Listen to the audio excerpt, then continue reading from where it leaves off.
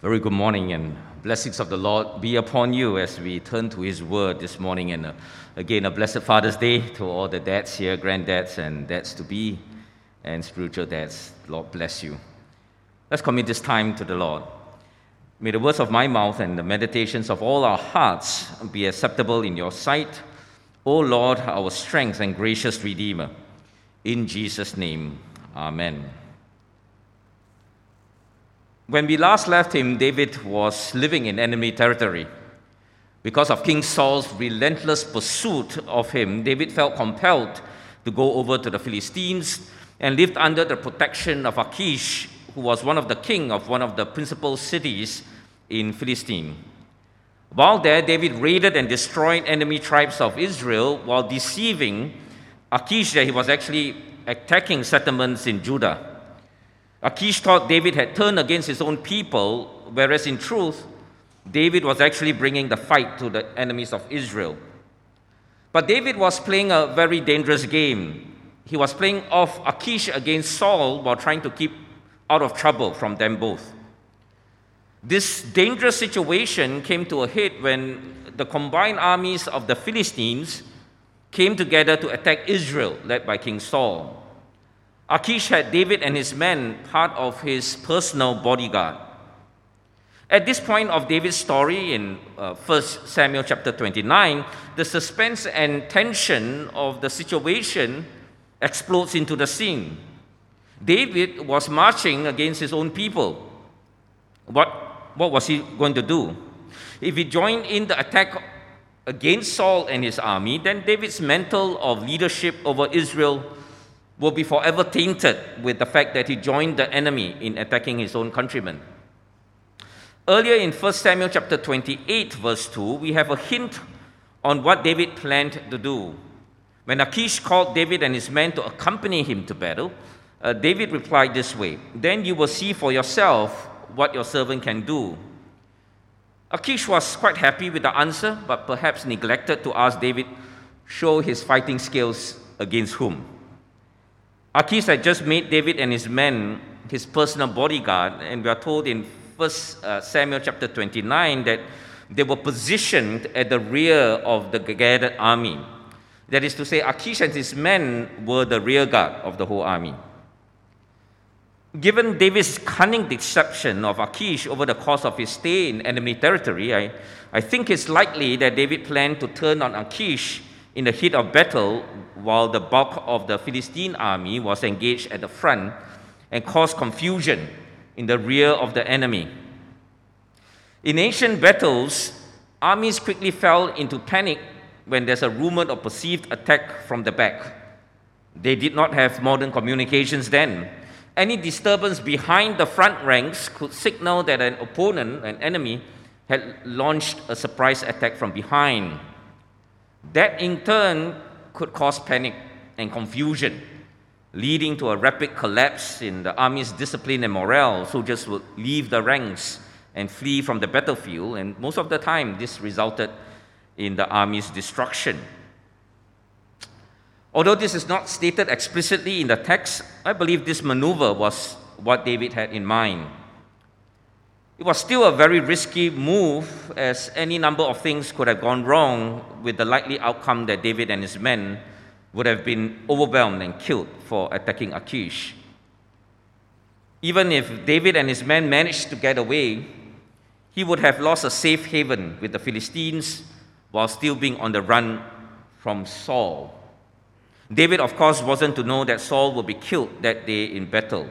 So David here was stuck between a rock and a hard place with no apparent good outcomes. But the Lord providentially intervened for David that day to free him from his dilemma. As the combined Philistine armies marched, the other Philistine commanders objected to David's presence, fearing that David would turn against them during the battle. And here, the text indirectly confirms that David was indeed planning this exact thing to betray them. And these commanders compelled Achish to send David and his men away from the army to return to their base in Ziklag. So David here has been spared from a potentially dangerous situation But an unpleasant surprise awaited him and his men at Ziklag, and this is where our passage in 1 Samuel chapter 30 picks up the narrative. When David and his men arrived at Ziklag, they found that it had been raided and burnt to the ground by the Amalekites, one of the enemy tribes against Israel that David had been raiding over the past year. So this is likely a counter-strike by the Amalekites against David. Up to this point, David had led his men skillfully, navigating the many twists and turns of mortal danger with cunning intelligence and shrewd survival skills. Above all, David was a man on whom God's anointing and favor rested. This resulted in men who had every reason to give their trust and loyalty to David. However, in the midst of their devastating loss of wives and children captured by the Amalekites, the men were so enraged with bitterness in spirit that they actually wanted to stone David. Now, David is no stranger to danger, but this was another different level altogether. It's one thing if a known enemy like Goliath or Saul was coming against you, it's quite another if your own men wanted to kill you. This is the moment where we will find out what David's faith was made of. His faith was proven true many times before, but this was nothing like he ever faced. But 1 Samuel chapter 30 verse 6 records for us one of the most powerful moments in David's life. David found strength in the Lord his God. The big idea today then is that we need to learn to find strength in God in times of crisis and difficulty. There are three key aspects of what we can learn about strengthening ourselves in the Lord from David's life. First, about renewing your strength. Second, rebuilding God's people. And third, recovering the loss. First, renewing your strength. Those who hope in the Lord will renew their strength. As we saw earlier, David was facing the threat of his own men when they turned their grief and rage against him. In 1 Samuel chapter 30, verse 6, we read, David was greatly distressed because the men were talking about stoning him. Each one was bitter in spirit because of his sons and daughters. But David found strength in the Lord his God. From a position of great distress, David turned to the Lord for strength. But how do we actually do that? How does one find strength in the Lord? Earlier in this sermon series, we saw that David led a God-centered life. David practiced his faith by giving heartfelt, passionate worship to God. He had an extensive prayer life, as you see from the Psalms. He lived with a God-centered perspective. In other words, he lived life with God at his side and within his heart. David had an intense, ongoing love relationship with God. And his worship life, prayer life, and his God-centered life were ways in which David practiced his faith or gave expression to the life he had with God. Without this vibrant, ongoing faith relationship, it would have been very doubtful indeed if David could have found strength in the Lord at this moment of maximum danger and crisis. The intensity of our life with God is a measure of the intensity of the strength we are able to find in God. Now, God is able. He is merciful, compassionate, gracious. God is able to give us strength and deliverance even if we have gone astray from Him. He works in ways we don't even realize or appreciate.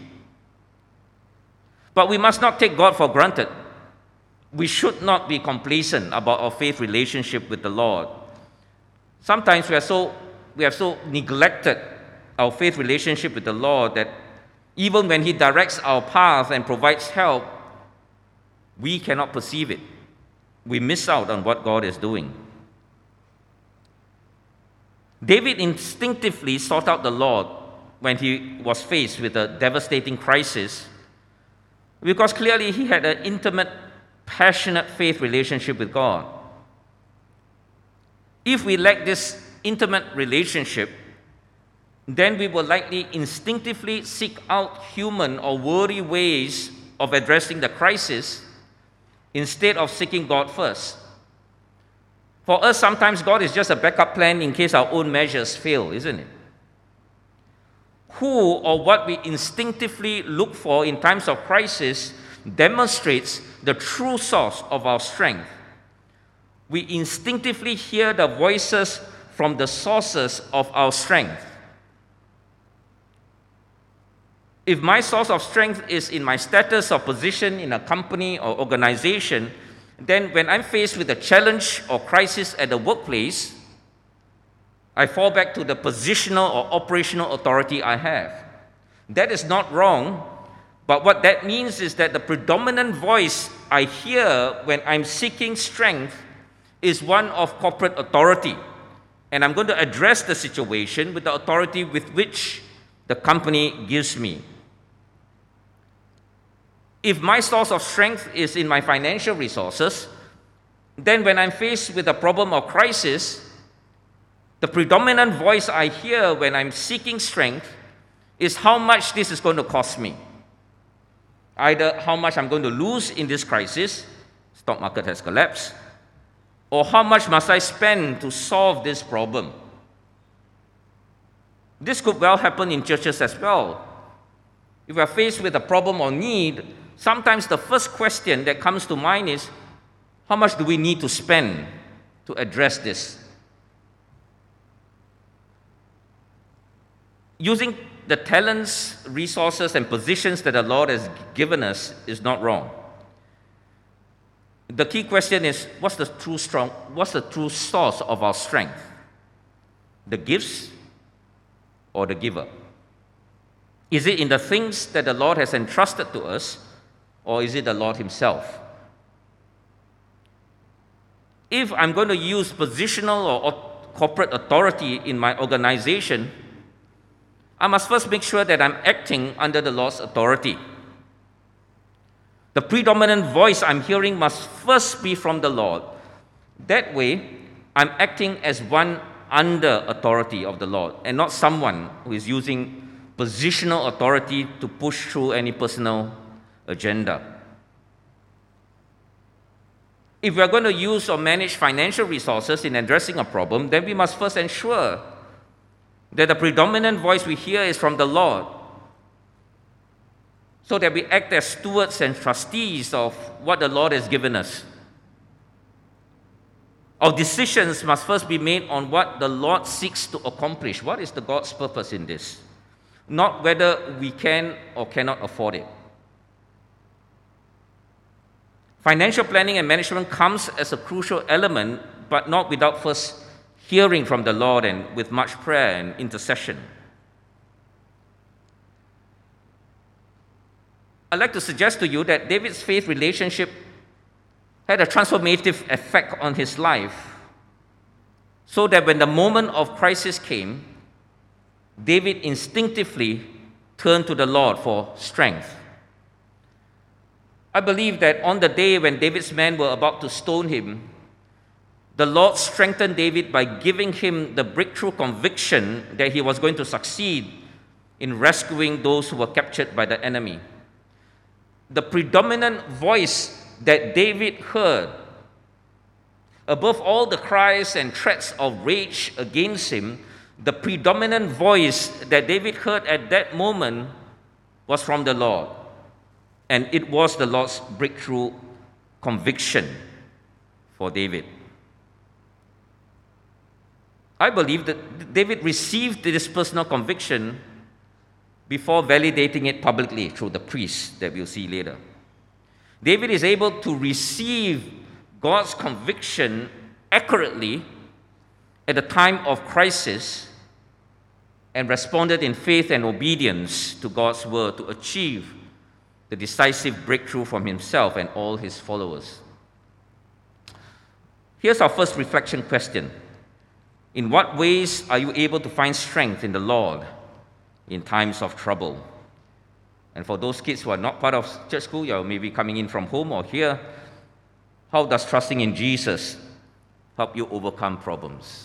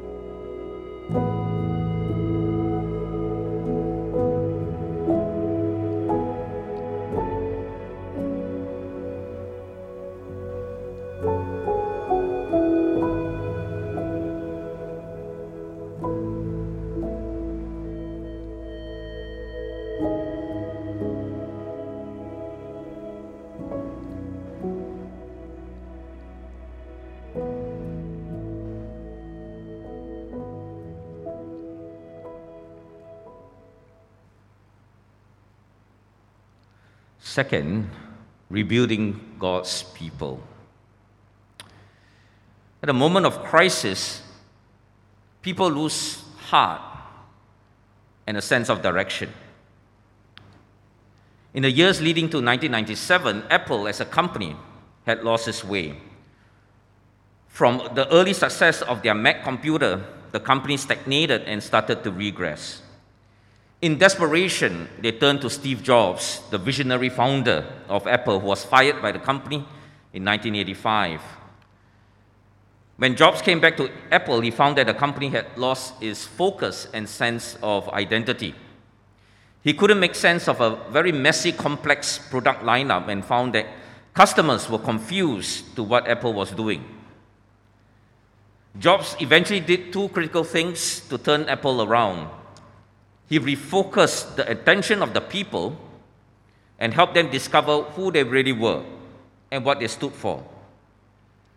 Jobs axed or cancelled 70% of the product line and eventually zoomed in on four key products: their desktop and mobile lines, basically desktop and laptop, if you can say it that way, a consumer model and a pro model. So from all that messy product line, zoomed in on only four models out of the original bloated product lineup. And he renewed their sense of mission and values, what the company stood for, which he defined as creating products for innovative pioneers and rule breakers, those who think differently. David's inspirational leadership was even more impressive than Steve Jobs. He turned an angry and desperate mob back to an effective fighting force with a strong sense of mission. When David's men became an angry mob, they lost all sense of identity and reason. And again, David refocused and renewed their sense of identity and calling and mission. Once David strengthened himself in the Lord and received the breakthrough conviction from the Lord, he changed the focus of his men from one of tragic loss to missional purpose of recovering what they had lost. David gave them back their focus and renewed their identity as fighting men and redirected their energies to their new mission, regaining back their loved ones. How did he actually do it? He refocused the man back to God. Remember, what we covered about spiritual leadership. Spiritual leadership is about God. It's not about a personal agenda or ambition of the leader. It is about leading people to God's agenda. With the word of the Lord, David rebuilt a mob of angry, desperate men back into an effective fighting force again with a sense of purpose and mission. We saw earlier that David was strengthened in the Lord by receiving the assurance of breakthrough from the Lord that he was going to regain what was lost. Now, David is going to publicly validate the word of the Lord he received by having the priest Abiathar use the Urim and Thummim kept in the ephod. This was the outer vest of the priest. Now, Pastor Shern has covered this before, that this was one way in the Old Testament where decisions were obtained, most likely by casting lots using the Urim and Thummim before the Lord by the priest. But the key point here is the personal conviction of a spiritual leader needs to be publicly validated by the authority of God's word. In the Old Testament, one of the ways was by casting lots, by priests, like in here, or the word of the prophet, or through what was already revealed through the law of Moses.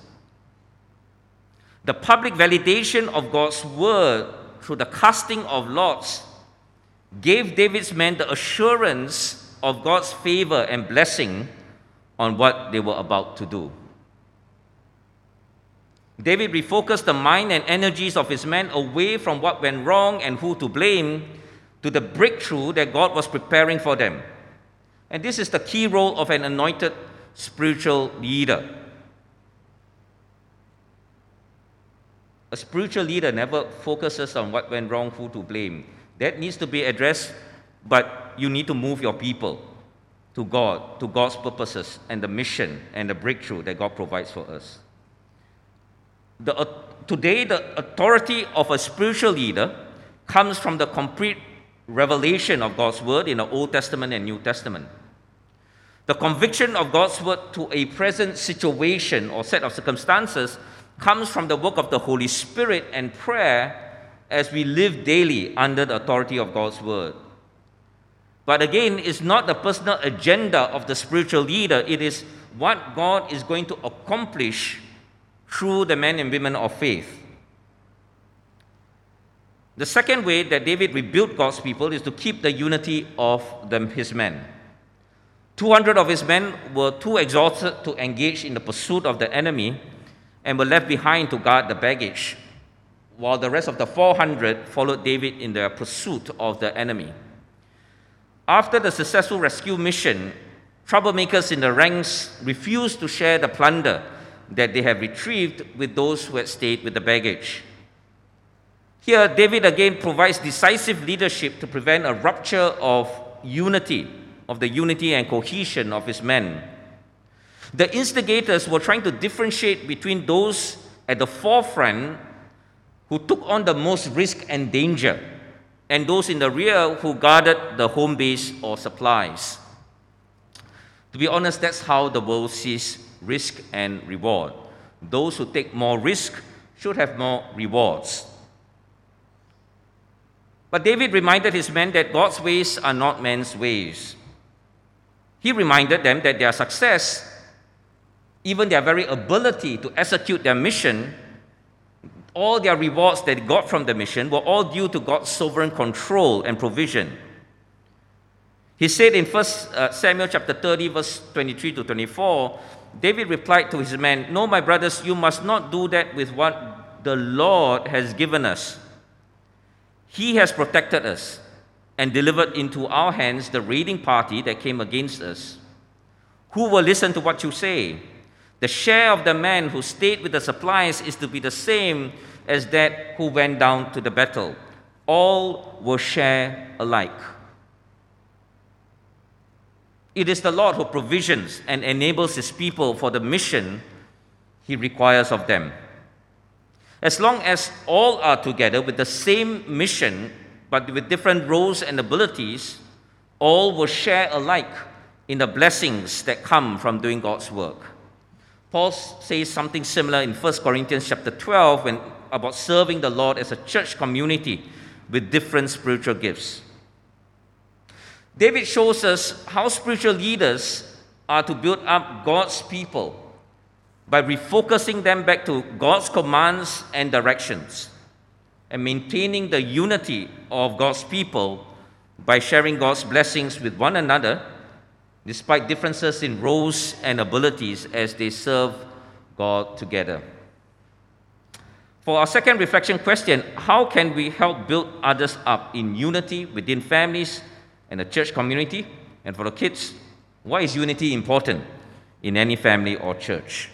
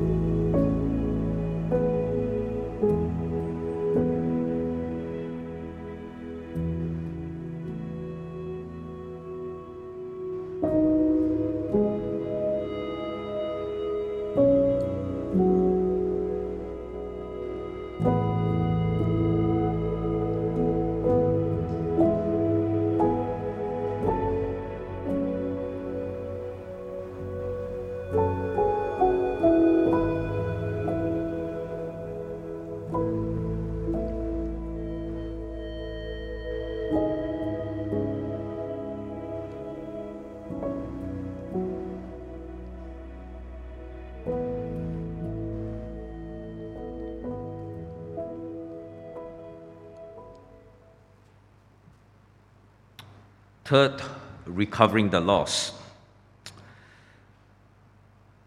Once David renewed his strength in the Lord and rebuilt the morale and focus of his men, he is now in a position to recover what was lost to the enemy.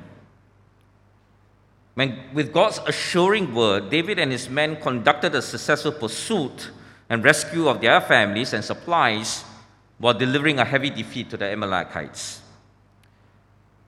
God's providential hand was with them at every stage of the mission, from the discovery of the Egyptian slave left behind by his Amalekite master, who then led them to the enemy camp, to the state of disarray and unpreparedness of the Amalekite soldiers. Although possibly greatly outnumbered and physically strained from days of pursuit, David and his small band took on the Amalekites with almost a full day's worth of fighting from late evening to the evening of the following day. They comprehensively defeated and plundered the enemy while rescuing everyone that had been captured by the Amalekites. With God's anointing, David demonstrates a key characteristic of a king: the ability to recover what was lost to the enemy. David's greatest son, his earthly descendant, Jesus, the Messianic King, demonstrates this most powerfully in the plunder of our great enemy, Satan. When speaking about his ability to cast out demons, Jesus says this in Mark chapter 3, verse 27. No one can enter a strong man's house without first tying him up. Then he can plunder the strong man's house. Here, Jesus is saying that the devil has been acting like a strong man holding people in bondage and despair. But now Jesus, being infinitely more powerful than the strong man, has bound or tied up the strong man and rescued those kept in bondage. John chapter 10 verse 10 puts it this way: the thief comes only to steal and kill and destroy. I have come that they may have life and have it to the full. The great enemy of humanity, the devil, is a marauding raider, killing and destroying, stealing lives, holding people in bondage and sin. But Jesus redeems those held captive by first defeating the devil and releasing those held in sin, that is all of us.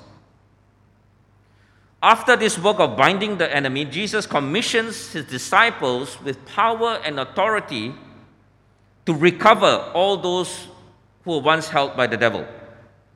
The great enemy has been defeated, his power is broken, but he can still deceive, distract, and dispute the truth of God so that people remain in bondage.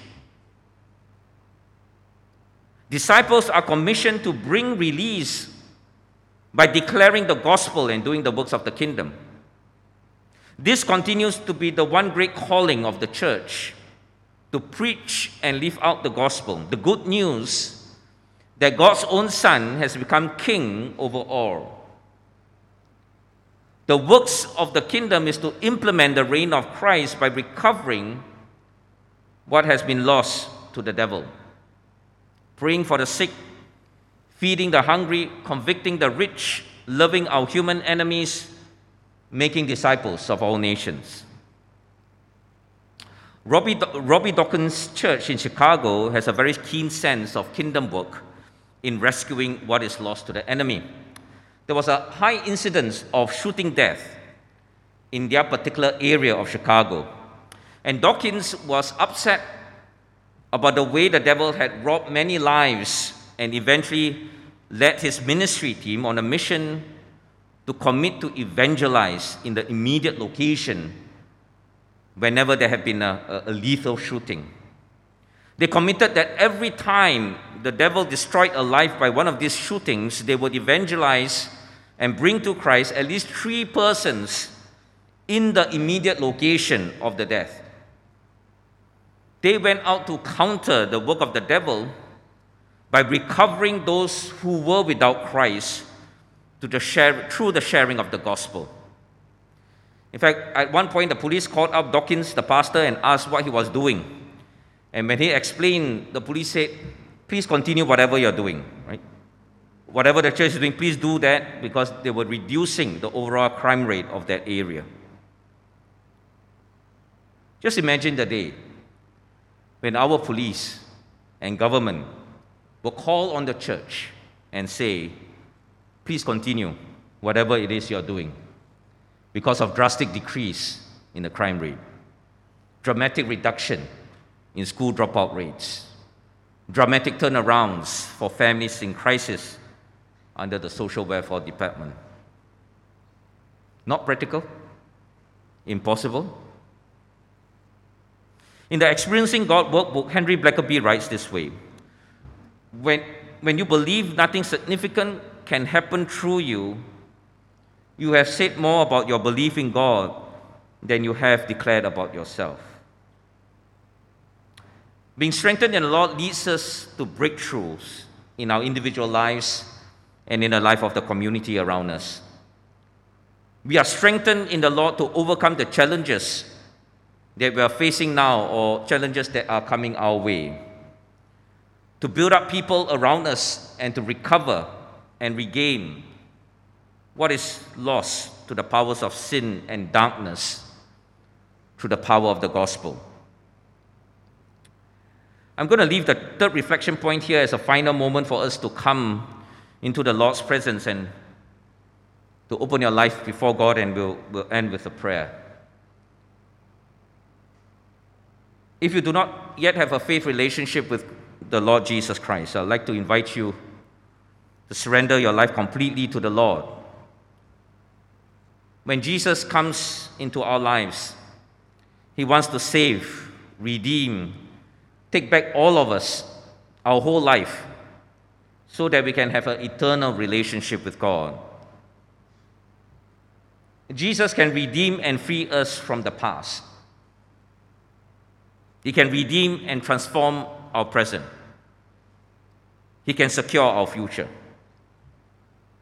He is the Lord of life. He is our very life.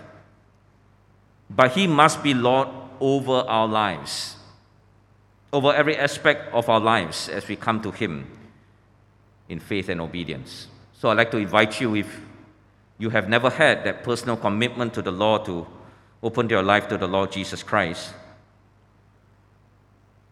If Jesus is already your Lord, you know that life is still one crisis after another. But here's the key difference. The Lord's promise to us is that He will never leave us or forsake us. The Lord Himself will strengthen us and bring us the transformative breakthroughs we need as we continually trust and obey Him.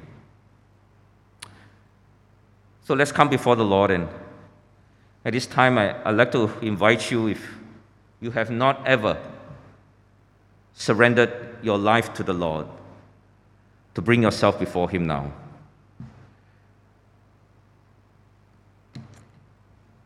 Lord, you know each and every one of us here. You know what holds us back. You know what we have done. You know what we have gone through. You know the exact circumstances of our life right now. Lord, you know exactly what is going through our hearts and minds right now. I want to believe in the Lord Jesus Christ. Forgive me my sin. Grant me this eternal relationship with the Heavenly Father, even as I surrender my life to you right now. Father, there are a lot of us here that have areas of our lives that need to be redeemed back for the Lord Jesus Christ. There are a lot of us here whose families and those around us at the workplace, in the community, whose lives need to be redeemed back to the Lord Jesus Christ.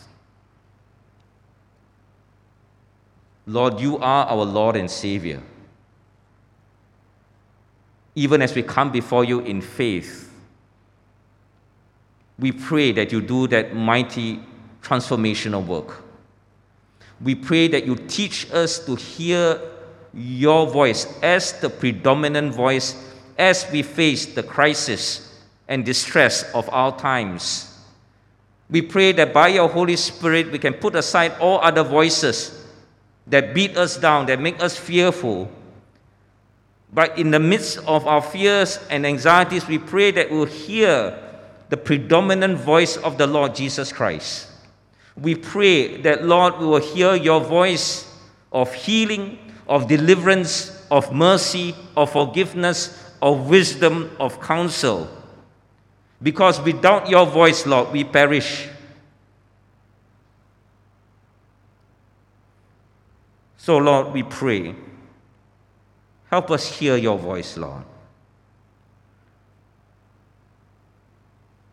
Help us renew our strength in you. And with your power and spirit, help us to rebuild aspects of our lives that are not pleasing in your sight apart from Christ. Lord, we bring every aspect of our lives back to the Lord Jesus Christ.